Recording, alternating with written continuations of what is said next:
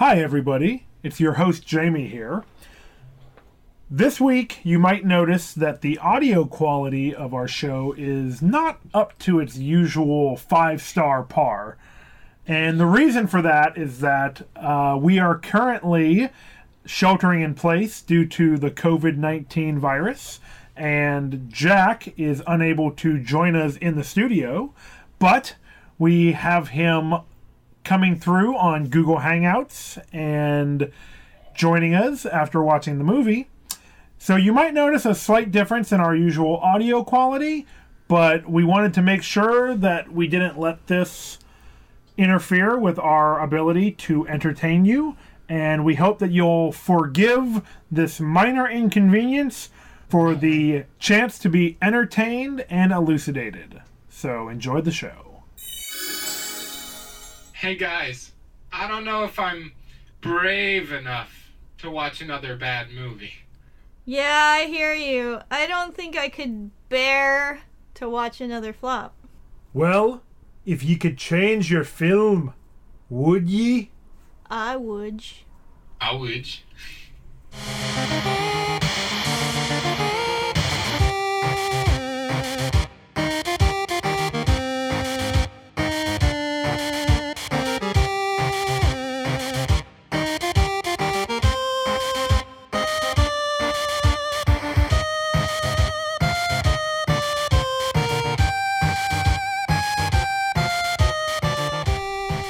Hello, satirists, and welcome to Swords and Satire, the podcast where we turn low fantasy into high art. I'm your dungeon manager, Jamie Mokel, here with my fearless co-hosts. My name is Jack Olander, a prince of the past, so unimportant I don't get a unique character model. And I'm Chelsea Hollowell, a witchy entrepreneur who likes to carve bears. Oh, that sounds like an original backstory. Yeah. Well, guys, we've got a treat for you this week because our movie is Brave. That's right, the 2012 Pixar classic, directed by Mark Andrews, Brenda Chapman, and Steve Purcell, and starring Kelly MacDonald, Emma Thompson, Billy Connolly, Julie Waters, and Robbie Coltrane. Robbie Coltrane, of course, a favorite of the podcast, also known as Hagrid from the Harry Potter series. Nice. And for you repeat listeners, we've got a Swords and Satire alum in Craig Ferguson, who in this movie does the voice of Lord Macintosh and was also in How to Train Your Dragon, a past Swords and Satire favorite. But before we get too far into this movie, I think Chelsea has a little summary to get us kicked off. That's right. Here's a summary for Brave. Brave is a coming-of-age story about family, feeling a sense of belonging or loneliness. Sad. Oh, this movie did make me sad. But like a good kind of sad. Oh. Like a happy kind of sad. Yeah. That's called touching. No touching. It's a good touch. Oh, that's good. And it's also about fate and destiny. Your fate? My Your fate? destiny. Your destiny. Our fate.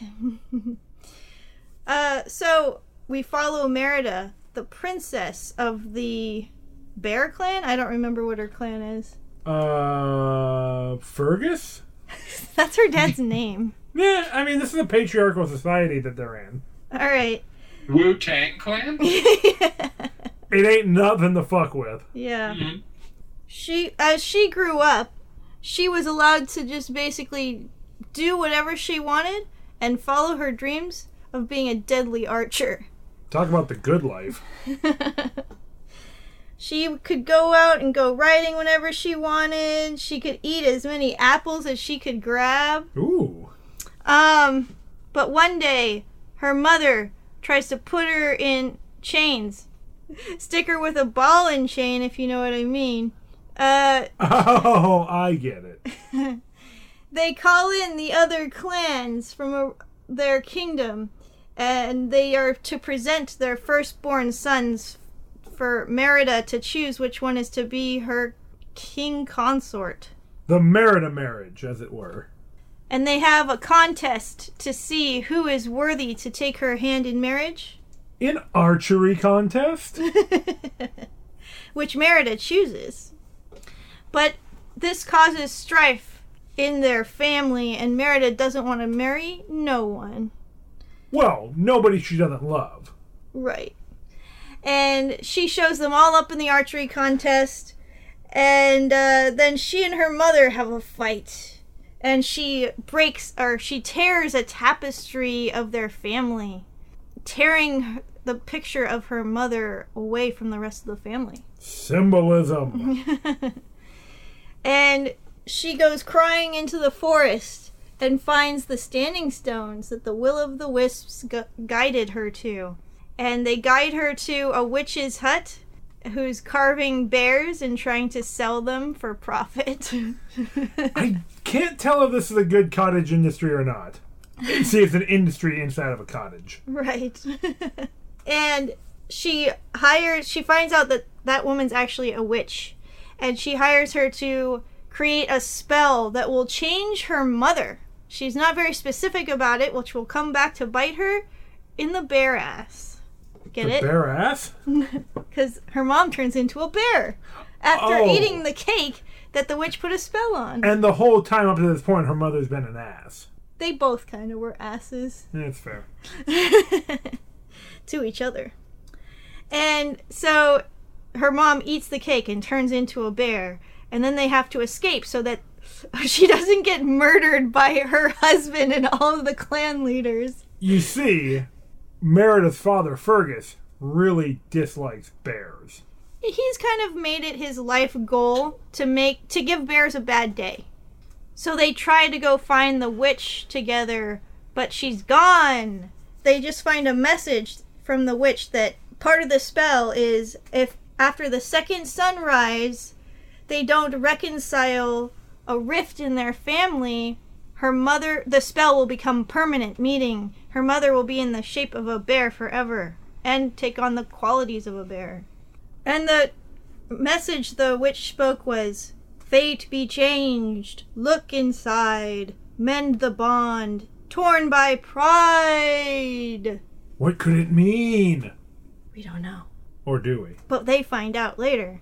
But so, before Merida and her mom figure out what the cryptic message means, they pal around in the forest trying to teach each other skills and trying to actually listen to each other, because this whole time they've both been really stubborn and haven't listened to each other. They just haven't learned their lesson. It's almost like they learn to communicate better when they can't actually verbally communicate with each other. And they have to find creative ways to understand one another. Also, Merida seems to really have a good grasp on how bears eat. Yeah, I guess she spends a lot of time out in nature watching other animals. So they find their way to a ruined castle out of legend. And they stumble upon the throne room and find out that the evil bear Mardu that has been plaguing their lands is actually a king of old who had been transformed into a bear, much like Merida's mother had. But he was twisted by hatred.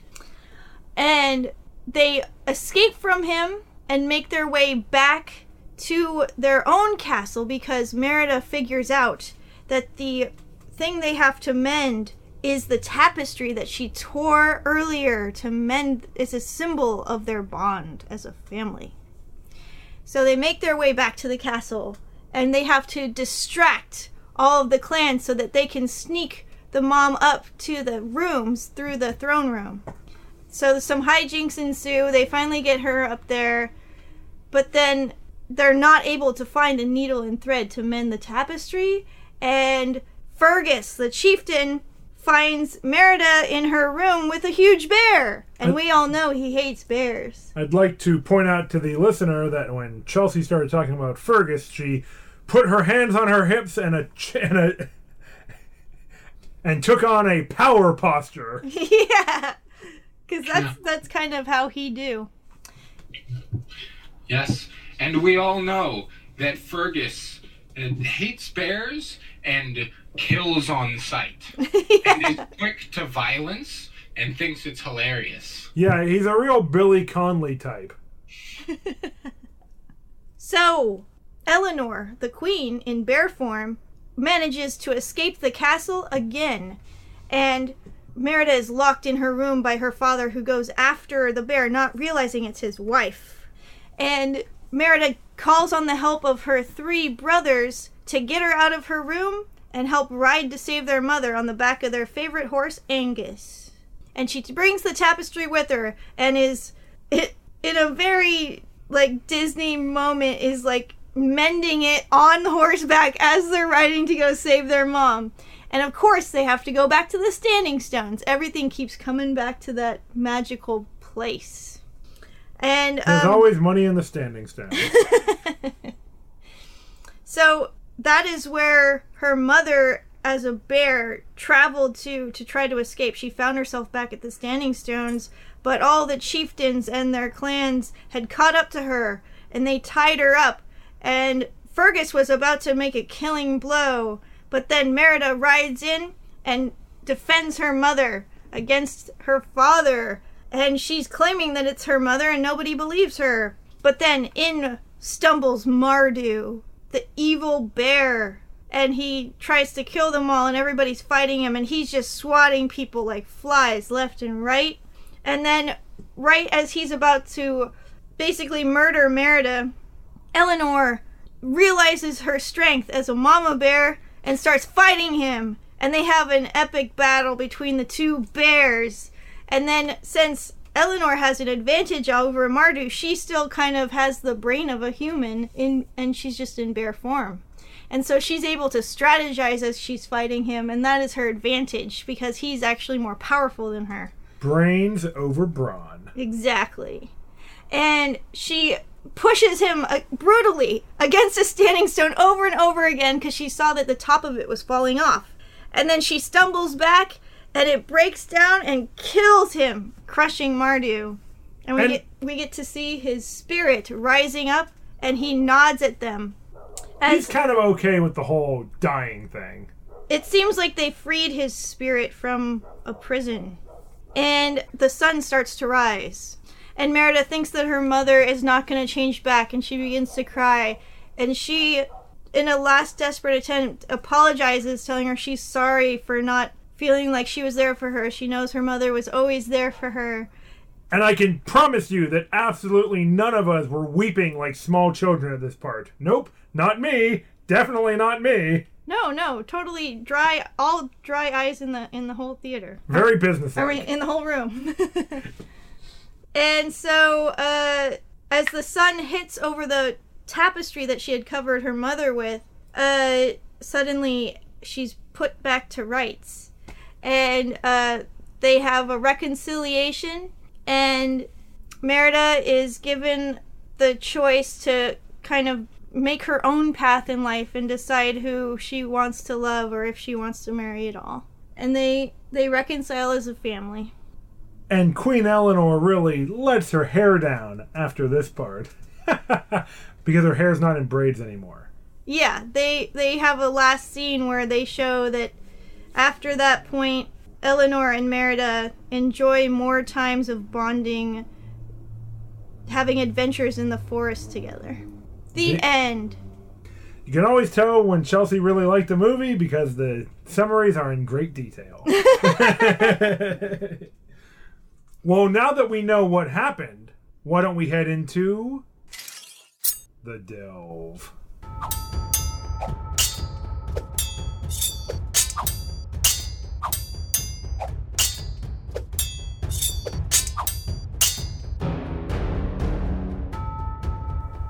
This is the delve, where we venture deep into the themes, scenes, lore, and critique of Brave.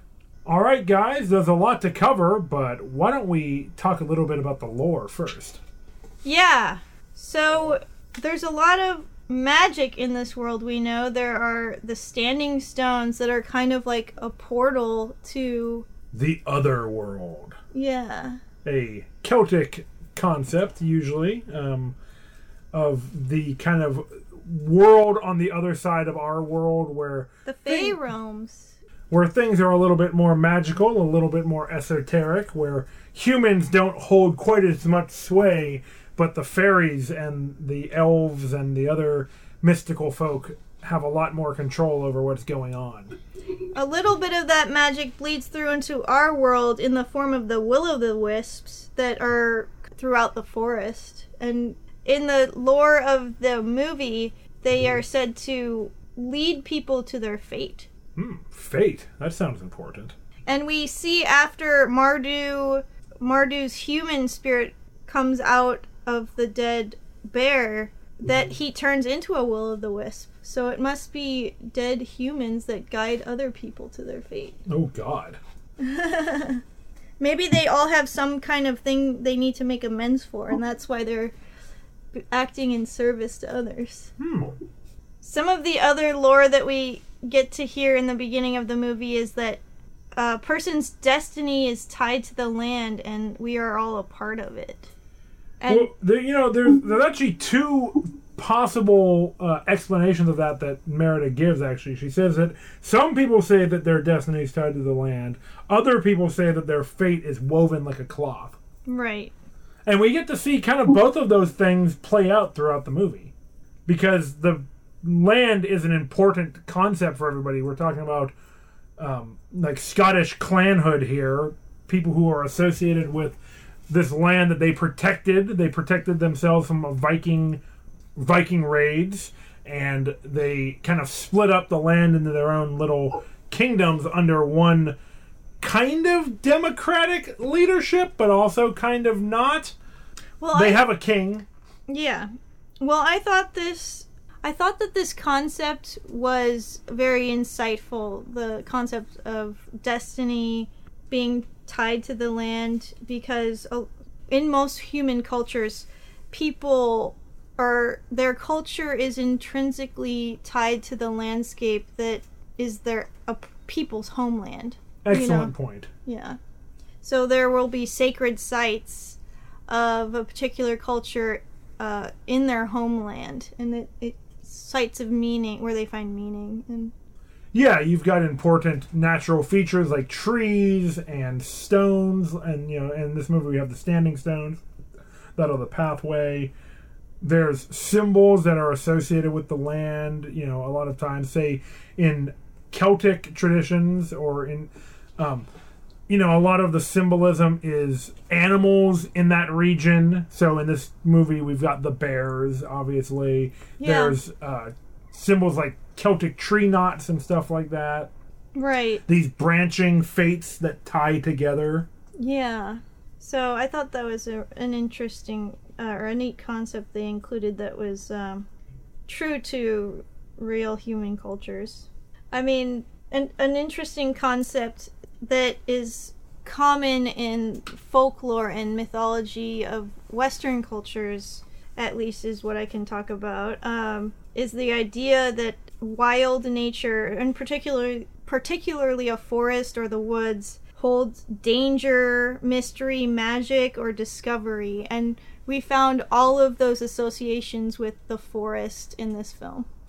And there's a tension between those, what we call wild aspects, and the character of Eleanor, the mother, who is trying to control her wild daughter. Yeah. She associates Merida with kind of unruliness and these behaviors that she doesn't think is becoming of a princess. Throughout the movie, she's constantly saying, a princess does not do this. A princess does not do that. Merida feels more of a drive to be her own person. She doesn't fall into the gender roles that are prescribed to her, but Eleanor is kind of forced to lose her sense of decorum and civilization when she gets transformed into a bear. At first she resists eating salmon out of the river, but eventually she kind of gets overtaken by these urges. Yeah. Now, by the end of the movie, we've got kind of a balanced Eleanor. She's not so tied to this idea of, like, maintaining traditional behaviors and values, but she's not completely gone over to quote-unquote wildness. She's kind of found a comfortable medium where she embraces Merida's more adventurous spirit without completely, you know, giving in to everything. She still wants Merida to eventually follow some of the traditions like marriage, but she is not so married to the idea of arranged marriages at that point. Yeah, and you know, what you're touching on is the theme of family in this movie. That's one of the major themes. Family, this movie's swimming in it. And I also saw, like, there's this associated with family and one's community, really. Like, the family could be the family unit or one's community. You can extrapolate out to that larger social group. And in this movie, that takes the form of clans. Right. And so you have a duty to your family or your clan, which kind of... This is what, in the beginning of the movie, Eleanor is trying to impart to Merida. And it's about knowing your place or what role you have to take on and the responsibilities that go along with it, and kind of like fitting each person into a prescribed slot that they have to fill in their family or their community. And it's like you have to do this to support your community, and Eleanor's kind of imparting this idea that supporting the community and taking on a role is more important than any personal dreams or goals that somebody might have. But that does change, as Jamie was talking about, as they learn to listen to one another. But this, all the messages of the movie are not very traditional messages that you would see for, like, the cultures they're portraying, like Celtic cultures. The messages are, of course, made to appeal to an American audience, so they are repeating American ideals in the mouths of these Scottish characters. Right. Yeah, the morals in it and just some of the cultural values did seem kind of out of place. Like I was saying when we were watching it, toward the end, Merida is giving a speech to the clan leaders, and she's like, you know what? I'm on board with following tradition, uniting the clans. Let's talk about my betrothal. And then the mom is so touched by hearing that Merida will do what she wants that the mom is like, forget it, we're going to do what Merida wants. Yeah. And I was just like, wait, but you were mad at her for not doing what you want. Now you're scrapping it and just being like, you were right, Merida. You've grown, and now you can forget it. Yeah. It seems like they kind of find a comfortable medium. What I thought was interesting was when Merida is speaking these words about writing her own story, that Eleanor is kind of feeding to her, and she's saying this to all the clan leaders.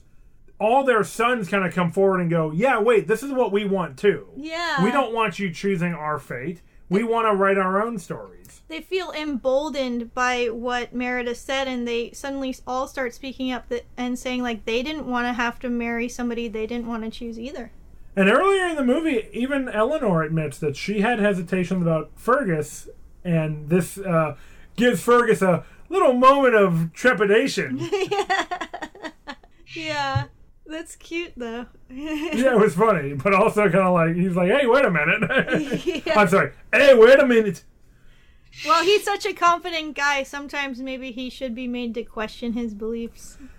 Maybe, but I really like Fergus in this movie.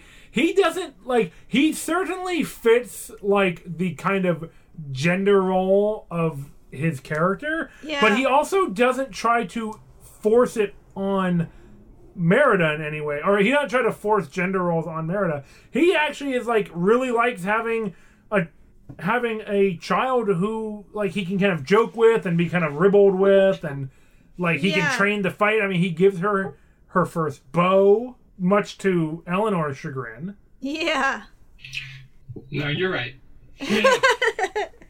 Yeah, I think that Merida grows up kind of being a little bit more like her father, and this challenge and adventure teaches her to respect her mother's gifts and talents, and she kind of comes out of it changed to being more balanced as well, and understanding the importance of diplomacy and working to keep a community cohesive and building bonds with other people, which is what her mother cherishes. So they both are able to find a balance in their lives, the mother and daughter. In that way, they do kind of place Eleanor in the more familiar emotional labor role as the mother and the matriarch of the family. Like, she's the one who has to have a level of maturity that is not shared by the men folk, and then, Merida is more comfortable in that more raucous set of behaviors. It's stereotypical feminized versus masculine behaviors and gender expression. Yeah, and in this whole movie, we've got a lot of male characters, but we only have Merida, Eleanor, and kind of the house staff of the female characters that we see. So we're not seeing a lot about we're not seeing a lot of diversity in female characters in the movie. We mostly get our information about what women are probably like in this culture through the cues that Eleanor gives us. Right. And seeing that, the women are like working in the kitchen and tending to the house, while the men are all kind of these very caricature, like, warrior guys who are ready to fight at the drop of a hat. And braggadocious. Yeah. Like, it's very simplified characters. We don't have a lot of nuance. The closest thing we have is Merida early on in the movie. But, we don't get a lot of other, like, female perspective characters to kind of extrapolate much about what women in this setting are like. Yeah, they're kind of invisible. This goes along with the theme of belonging that I was picking up on. And they're really stressing hard that in order to feel like you belong in a family or a community, you need to feel like you're being listened to. Important. You need to feel like you can be accepted for who you are. Also good. And that if you can communicate effectively, it will help build these bonds between people. And it's clearly shown that the lack of feeling this familial bond or a sense of belonging in a community is painful for people. And I felt that pain vicariously when we were watching it. And as we learned through a recent YouTube video, that pain of feeling that lack of a social bond is a real physical pain in the body, and it's something that we evolved to be able to feel, so that we would be more likely to survive by being part of a social unit. That video is from a YouTube channel with a German name that means "in a nutshell," and I cannot pronounce the word, so just search for "in a nutshell loneliness," and it should show up. Yeah, it's a very interesting video. I learned a lot. But yeah, and in the beginning, the characters, basically it's their stubbornness and pride that acts as a barrier for them to feel these bonds with each other. A barrier? Yeah.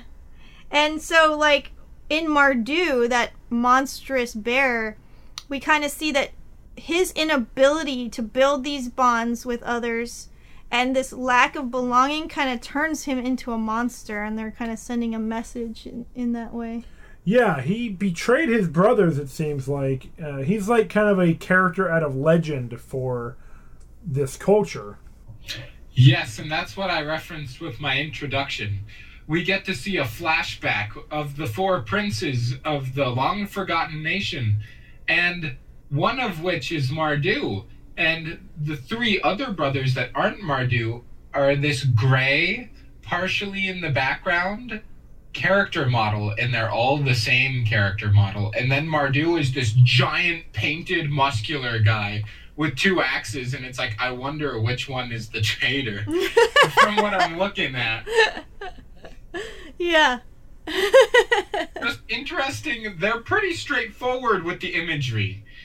A lot of them. Yeah, that makes sense because they do want. They have a diverse audience, and the target audience is children. So I'm not so sure. No, I'm just fucking around. But they have messages. It's a family film, so they have messages in the movie that can appeal to children and adults. And it appealed to me. Yeah. Or the movie did, at least. They also want to teach lessons to people of different ages, too. So, like, maybe they're kind of sending the message to children, like, they should listen to their parents, and, like, their parents have their best interests at heart, which isn't always true. But hopefully for the most part it is. And but they also have the message that they're telling parents that they can learn something from their children, and they shouldn't forget to listen to what their children are saying. They portray a fairly supportive relationship between Merida and Eleanor. They don't always see eye to eye, but they do love each other, and they do have each other's best interests at heart. Right. Eleanor is not cruel. She's not dismissive of her daughter because she resents her in any way. She thinks she knows better. She's not trying to be bullish. I mean, it's a really kind of a sad moment when early in the film Eleanor throws Merida's bow into the fire in a kind of a fit of rage when Merida's not listening to her. And as she's watching it burn, she, like, realizes what she's done and, like, kind of feels shame and, like, pulls it out and is, like, starts crying, which I thought that was a really touching moment because sometimes we act in a way that is counterintuitive to what we really want because our emotions get a hold of us and we might say or do something that we regret. And, it's important to recognize that and to seek atonement. Right. But would you say that Eleanor was acting bearish? No, I wouldn't say that. Oh, okay. But yeah, you're right. I thought that was a touching moment as well, and I could understand how that could happen. It was sad that, and I've been there before too, like when people have different ideas or think a certain outcome is going to be better and they can't agree and then they can't listen, they end up fighting. It's always kind of sad that when people can't communicate with one another, especially if they love each other and it causes strife. Yeah, and I mean, obviously that's a big part of this film's kind of overarching message and, the themes that we're seeing is that they would have been better off, Eleanor and Merida, if they could have talked to each other like reasonable people, but both of them were too set in their idea about what was best for, well, in this case for Merida, but also in that regard for the family at large, because Eleanor believes that the tradition of marrying the firstborn children of the clan leaders is a way to create unity amongst all the clans, and that is a kind of a traditional human society behavior that is carried out. I mean, marriage for the sake of alliance between potentially adversarial groups is conceptually something that human cultures have done throughout the centuries, throughout human history. Right. Something I wanted to bring up about this movie is that it is another one of our films where the concept of class is very much buried under the rest of the movie. Maybe unsurprisingly for a Disney movie, they don't necessarily want to say too much that might be construed as promoting any kind of idea that there might be any adversarial feelings between people of different classes. But we do have a few little clues that that kind of give us insight to the class struggle of this movie. Yeah, I'm not so sure Disney would want to talk about classes, like the lower classes. Riffraff, street rat, I don't buy that. Exactly. But so Jack had a good point about how we see people of the lower classes portrayed in this movie. Don't mind if I do. Yeah, so in the film, the character of lower class I think we get to see the most of is the royal servant Maudie. She works in the castle. She has a uniform, it looks like, very proper, this sort of headpiece that keeps her hair covered. That Merida wears to keep her hair back when she's dressed professionally. So Maudie is always dressed very professional. She does her job, but Merida says that her 3 little brothers get away with anything, right? And they do in the movie, as they constantly torment the servant. Yeah. Right? And it's played for laughs. Yes, it's supposed to be funny. They're stealing food from her, making her chase after them. They're gaslighting her into, like, being afraid constantly. And thinking she's going crazy. It's true. At one point, she has orders from the king to keep Merida locked in her room. And Merida tells the brothers, get the key. And she hides the key in her bosom. And so the little boys who are bears chase her around. And one of them jumps into her boobs to get the key out. It's kind of troubling. Yeah. Yes. And there's no justice for her. Oh, I don't know if that's entirely true. I don't know if she gets justice, but she might have some redemption. But we'll talk about that when I give my epic moment. Okay. And also, what I noticed is that all of the servants of the castle that they show are women. Yes. And they all seem to kind of have to perform multiple roles. We see some of the same servant characters in the kitchens, tending to the rooms, bringing firewood around. Like, they seem like they all have to do everything. Yeah, the women have to do everything around the home, and then the men have to go out and fight and presumably die in battle. And it's a very sexually divided workforce. Right. And it's just kind of taken for granted. Like, and this is like the usual, like, Disney comic violence where it seems like the worst that could possibly happen is just a little maiming. Nobody seems to really die despite, like, procuring horrible injuries in battle. Yeah. They just, like, quote, ran off the Vikings.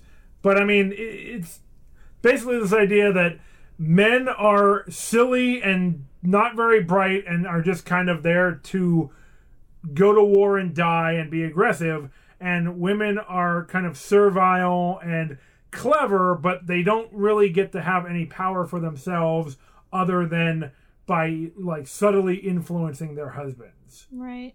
And, like, we don't really see much in the way of characters who subvert that. I guess you could argue that the movie is kind of showing Merida as the counterpoint to these values, but so much of the movie we are just seeing these reinforcing roles that don't get questioned. Yeah. Merida is just an outlier. Yeah, she is portrayed as an outlier. But the whole idea that she should be able to find her own destiny and kind of make her own fate is a very American ideal or value. So that's something I was talking about before, but yeah, still interesting though. Yeah, the general message about fate in the movie is that it lives within us and you have to be brave enough to see it. And you kind of have to be brave enough to fight for your own fate or destiny too, based on the messaging of the movie. And, like, she tries to use a spell from the witch at one point to change her fate, but it ends up backfiring on her, and we get the whole problem of the film through that. And that's what, like, sets off the adventure. But in the end, it seems like she kind of learns that you can't have any quick fixes to change your fate. The message is kind of like, if you want to change your life, you have to do the work to change it yourself. Yeah, if you try to do something quick, like use magic, which always has a price, dearie, yeah, then something is going to inevitably go wrong that fucks everything up. But you do get a lesson out of it. Yeah, hopefully we all get lessons out of it. Also, it's true. The message of the film is you have to do it yourself. But also in the film, they repair their relationship in 2 days. Yeah. Yeah, that is a pretty classic Disney quick solution. Yeah. Oops. Yeah, people don't tend to actually undergo profound change in a short amount of time like that. Although, being transformed into a bear never happened to me, so I don't really know like what impact that might have on your psyche. Yeah, none of us can really say for sure. Yeah. Well, there's a magic that they didn't talk about, but it's seen in a lot of movies and it's very powerful. Montage. Yeah. So it was only 2 days, but they played the theme song over it. And when they were fishing, it showed a lot of scenes of them bonding, and it made it seem like there was a lot of bonding. So, magic. Yeah, it's movie magic. Yeah.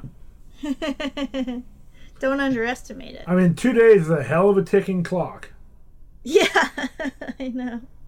All right, well, if we feel like we've gotten through all the big stuff, why don't we get into evil, stupid, or misunderstood?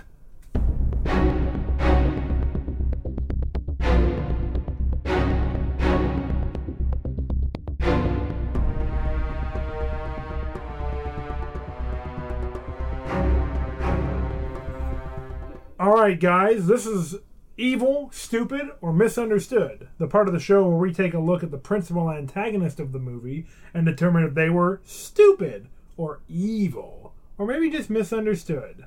So obviously, the principal antagonist of the movie is lack of communication. Yeah, misunderstanding. Which is evil. Yeah. Oh no, I'm sorry, it's stupid. It is stupid, and it creates a lot of misunderstandings. And sometimes leads to evil. As we saw in Mardu, who became an evil bear. Listen, in life, there's two types of bear. There's good bear, and there's bad bear. Mardu bad bear. Mardu bad bear. Not such a bad person, it seems, after he seems to go through the redemptive arc of being a bear.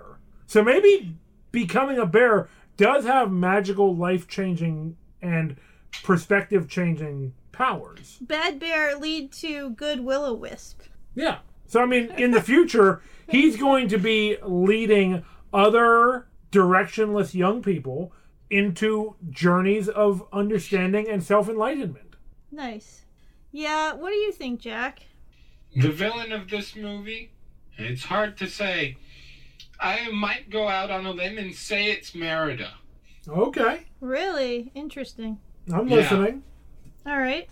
Because the mom was the one who actually had to undergo the change in order to change the situation.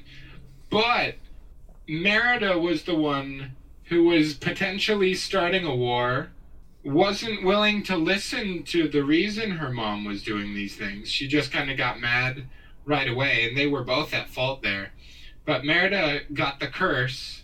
Merida, you know, it was kind of her not wanting, I guess it was her trying to go against society that made this happen.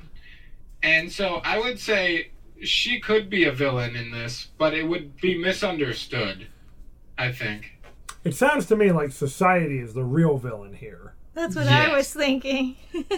We live in a society, and society is evil. All right, well, there you have it, folks. Why don't we head to the smithy?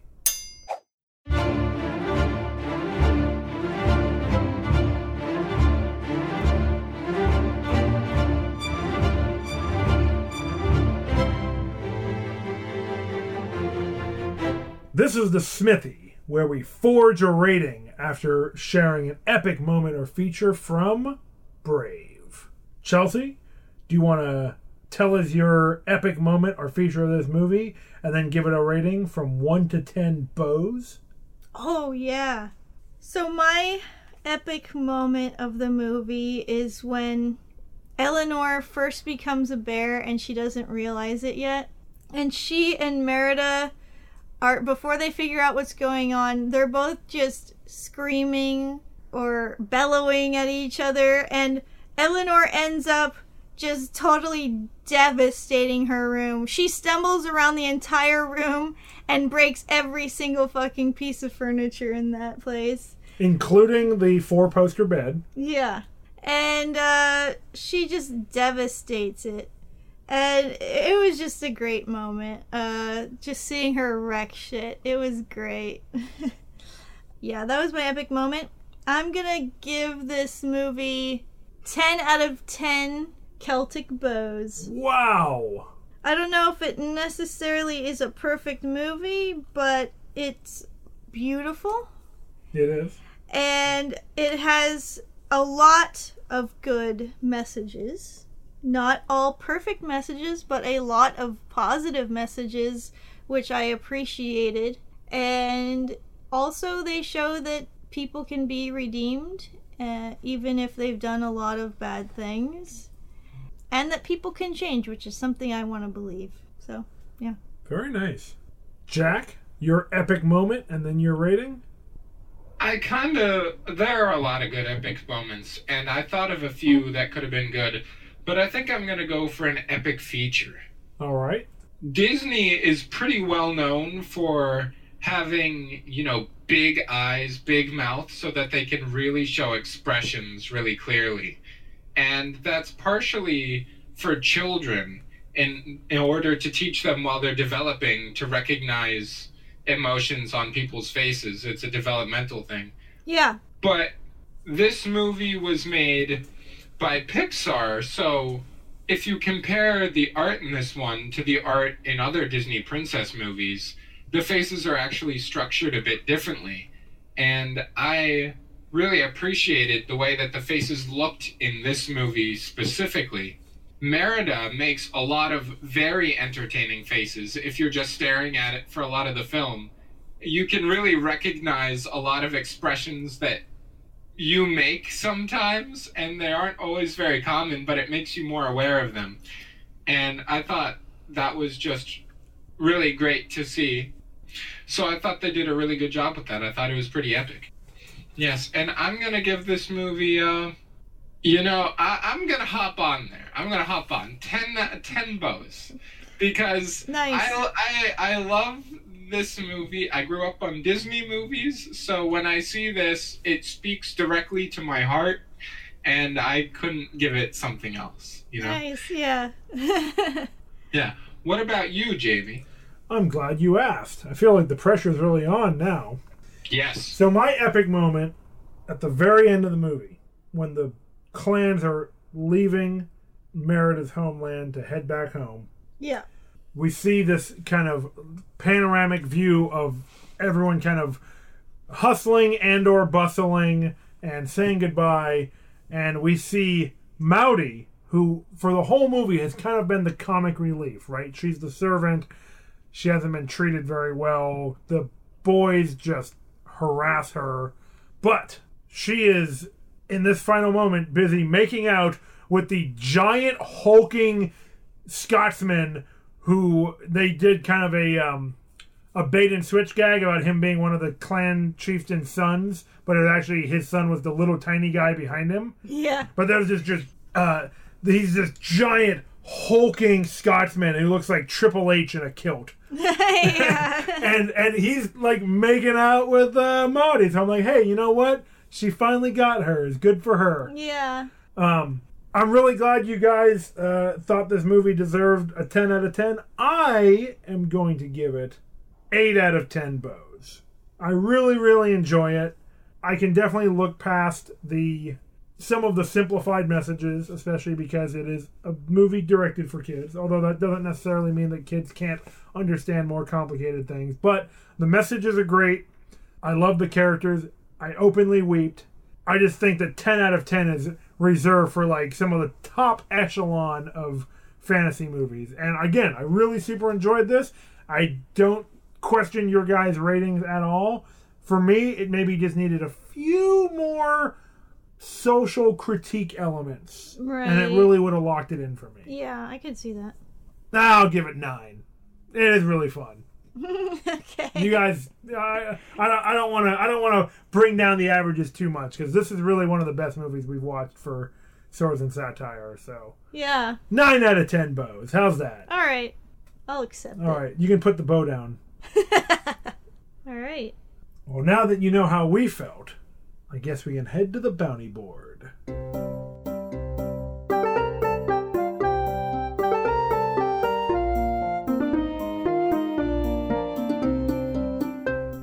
You awake on a misty morn, deep into the Scottish Highlands. The smell of grass beneath you. You unfurl your kilt that you've rolled out to sleep in and begin to wrap it around your waist. But from the corner of your eye, you notice a blue glimmer as you follow these dancing lights leading you down a rocky trail. You come to a clearing, and before your eyes, words begin to form in the misty air, and they read, "Bounties?" Okay, guys. So I've got a bounty for you today. I love bounties. Let's take some lessons from this movie. One of the lessons that we learned is about communication and being a good listener, and that can be really hard to do. All of it's hard. And something that I've learned the hard way is that if you're having a miscommunication with other people, you gotta just take a moment and clear your mind and ask the other person what they mean. Good advice. Because that will help you clear up a lot of misunderstandings. And just trying to take a moment to think, what am I really feeling right now? Instead of just reacting to something. And if you can just take a deep breath and just admit the feeling you're feeling, I'm telling you, you're going to be able to work it out together, and it's going to clear up a lot of miscommunication and help you build bonds with people instead of breaking them down. This seems like timely advice. Yeah, and it's something I've had to learn the hard way through a lot of mistakes myself, so, and it's something I'm still working on, but hey, we can all work on it together. Deal. Yeah. That's a hell of a bounty. Yeah, so just try that the next time you notice that communication is not going quite as you expected or the way you would like. Now that we have some good advice to follow, I think it's time to rewrite some history.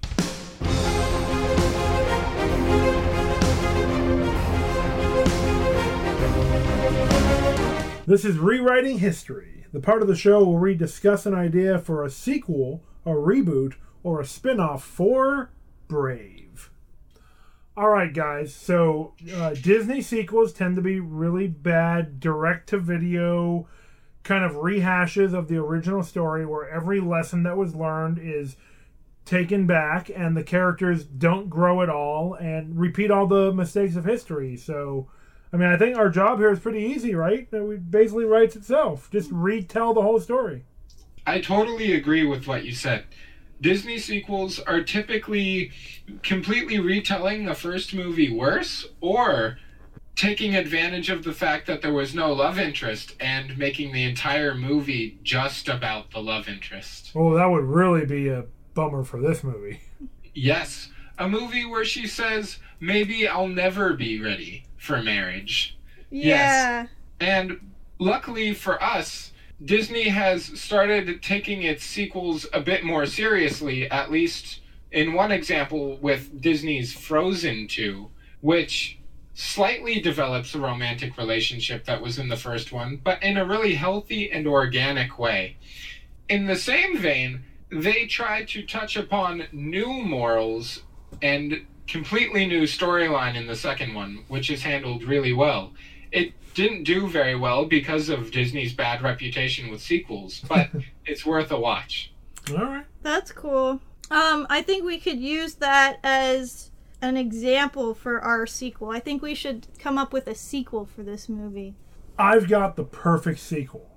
I found a way to make sure that our sequel is going to not only give audiences exactly what they want, but perfectly builds off of the original text. Because Merida, as we know, is an archer. So what we do is we write a sequel where she falls in love with Robin Hood the Fox, Every Disney fan will Nice. go crazy for it. It'll be the biggest selling Disney movie of all time, finally legitimizing the furry community through Disney's own perspective. I think I know what our first slash fiction story is going to be. Are we writing slash fiction now? All right. Just saying, they're both redheads. It works. So they have no souls, right? Hey, I resemble that remark. I'm just kidding. So, yeah, I think that we should focus on Merida is kind of coming into her own. She's becoming a woman now in the sequel. She's coming of age. She's going to be 18, we'll say. And she and her mom, we got to make it clear in the beginning that they have been only building upon their bond. They become very close. I like it.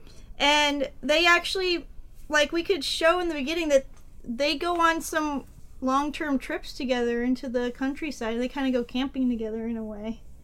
And they kind of go on these adventures that aren't just one day long. And so they both develop some skills together. And oh man, they're a great team with Merida's survival skills and Eleanor's negotiation and diplomacy. They're gonna be a great adventuring party. dynamic duo. So A real Batman and Robin type. I would like for this lesson of this movie to be that Merida can kind of teach others that they need to find their own inner worth and they don't have to look to like a partner to make them feel like they are worthy of love. Kind of a Highland motivational speaker. Yeah. So how would we make that happen? I mean, I think she should be refusing to marry, and she could be developing her skills as an archer. She could become a warrior, and she could convince maybe she and Fergus would. I think he would support this. He's a pretty supportive father. Oh yeah. She could be the next chieftain of all the clans. Okay, so rather than having to legitimize her role through marrying a male heir, or marrying one of the male heirs of the other clans, she just inherits the title in a more traditional royal sense. Yeah, so she could convince others that they can trust her and they can follow her and believe in her ability to rule as an individual and not be constrained to a particular role because of her gender. And she could be married to Scotland. Yeah, I mean maybe, in a third movie she could find somebody she can love, but in the second movie we got to ignore that for now. Perhaps faced with a struggle of a returning enemy in the Viking invaders. Yes. Come back for revenge, and Merida as a new queen has never had to deal with this, right? Yeah. And so she takes advice from the other clans, of course, but she could get like a mythical bow from the Will-O-Wisps. Yeah. When she's like goes to the stone circle for guidance, and then maybe Mardu reappears with the bow and gives it to her, and then when she like grabs the Will-O-Wisp bow, the like blue fire around it like disappears and it becomes a physical bow. And she's like using it to fight them back. But then she forgets her own strengths at some point and thinks, she's just relying on this new god tier weapon she got. And then because of that, it's taken away. And she's like, oh, what am I now? And she's like, oh yeah, a badass princess. And she grabs her old bow again. Yes. Jack, you gave me the most incredible idea. I know exactly how this movie ends to set up the third movie once we get through this story. Yeah. They know that the Vikings are coming back, right? In the second movie. In this movie. In the movie we're writing right now. The whole time a warning. they've gotten a warning. The Vikings are coming back. They need to prepare. They need to rally the clans. This is like the 0 hour. The Vikings are coming back, and rumor has it that they have this new weapon, something that is going to make them unstoppable. So Merida and Eleanor have to like really get like this legendary bow and like get the people just raring and ready to fight. And then as the movie ends, we see that they're standing on the shore waiting for the Vikings to arrive. And you see something coming over the horizon, but it's not a ship, it's a dragon. Oh! And we finally get the crossover that everyone has always wanted since the beginning of time. Pixar and DreamWorks. That's right. This is, what do you call it? How to Train Your Viking. This is the crossover film, How to Train Your Dragon meets Brave. Two universes that you never thought would come together finally collide. In all-out bloody combat. Exactly. That's How great. much negotiation do you think it's going to take to get DreamWorks and Pixar to play nice for this? It's gonna take a war. You might want to see the other How to Train Your Dragon movies as well. Okay, so we've got Eleanor and Merida. Before this point, we've got Eleanor and Merida traveling the countryside, uniting people, going on adventures. Yeah, I think that as they're getting ready to face this foe, she and her mother are negotiating with people, and eventually Eleanor takes a back seat and lets Merida take on a greater and greater role in the negotiation, so people stop looking to Eleanor as much and start looking to Merida for the guidance and leadership. So they have kind of a changing of the guard. Eleanor uses her respected position within the community to pass that prestige onto her daughter Merida. Right. And when they see, what would be interesting is if there would be another threat, a smaller threat, just before the Vikings come. Yeah, you gotta have a threat that for this movie. Merida helps to deal with, and people see her prowess in battle as well. And maybe it could be a dragon. It could be... No, you gotta save that for the big reveal at the end. Okay. Two bears. Two bears. Brave two. Too fast. Two brave, two bears. Brave two. Too brave, two bears. Yeah. That's great. Yeah, so they face some other, natural threat, and she proves herself in that way as well. And so the clans are ready to follow her, and everybody kind of learns that a leader can come in different forms, and it has to do with the qualities of the individual and not what their gender is. And yeah, I like it. Those are some good themes. And so we get the message through dialogue between Merida and Eleanor, that you can look for your strength from within. You don't have to, having a partner doesn't give you that strength, Yeah, I mean, maybe it's great if you have a good supportive partner, but some people do absolutely fine, building meaningful friendships and relationships without needing to be romantically tied to someone. Yeah, and that's actually, I'm borrowing that from a previous film we watched, Viking Destiny. It was one of the positive messages of that film. Viking Destiny, a swords and satire classic. Yep. So we're borrowing it here for Brave too. I think we got it. I think we nailed it. I'm Yeah. ready. We better get DreamWorks and Pixar on the horn. Then I guess it's time for a side quest.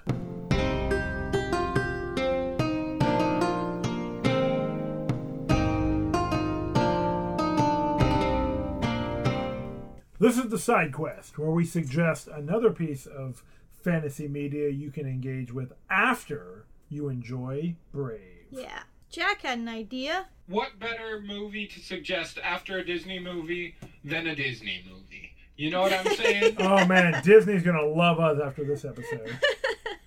My thoughts exactly. Well, as you probably heard, in Brave, one of the major icons is a bear. I did notice it just so happens, yeah. It just so happens there's another Disney movie, Brother Bear. Yes. I like that movie. Yeah, it's a good one. I haven't seen it. Well, let me tell you, It's set in the Ice Age. Ooh. Yes. A young hunter is coming of age in a hunter-gatherer society, and he's about to get his totem, the bear totem, which symbolizes love. But in an unfortunate turn of events, he grows to hate bears. Oh no! Only seeks vengeance against them. Wait, is this a Fergus backstory? Kind of is. And after doing a horrible act out of hatred towards bears, a strange turn of events happens, turning him into a bear himself. I hate when that happens. Yes. After being turned into a bear, he's forced to go on a journey where he learns to overcome his hatred for groups he doesn't know that much about. Yeah, Seems like a good message. that is a good message. Yes, he also learns to find family in unexpected places rather than just the family he left behind on his quest for vengeance. So, learning to build fictive kin or the family you choose. Logical kin. The corollary to biological kin. Mm-hmm. It's true. It's a movie where the main character is incredibly flawed, and that pushes the conflict with most of the film. So if you liked Brave, I think you'll like Brother Bear. And, as an added bonus, Phil Collins does the soundtrack. Nice. I can hear it calling in the air tonight. That's awesome. You said it. Go, have a bearathon tonight. You won't be able to bear it. Oh boy. I'll grin and bear it. Now that I'm sufficiently ashamed of myself, we'd like to thank you all for listening this week and spending your time as we discussed Brave. Make sure to follow us on social media at Swords and Satire. And, why don't you send us a little email at swordsandsatire@gmail.com. Ask us your questions. Let us know your thoughts. Tell us how you're doing while you're hopefully sheltering in place and keeping yourself safe and healthy. And we're going to be getting set up on Patreon soon, so you can check back there in the next week or two. And check us out. If you're able to support us, we would really appreciate it. We're going to have some awesome behind-the-scenes content and extra bonuses for patrons at different tiers. Yeah, and if you can't support us monetarily right now, we feel your love nonetheless. Yeah, and the best way to help us feel your love, if you can't support us monetarily, is to share our podcast with a friend. Yeah, sounds good to me. All right, well, until next time, Hail Crom! Bears.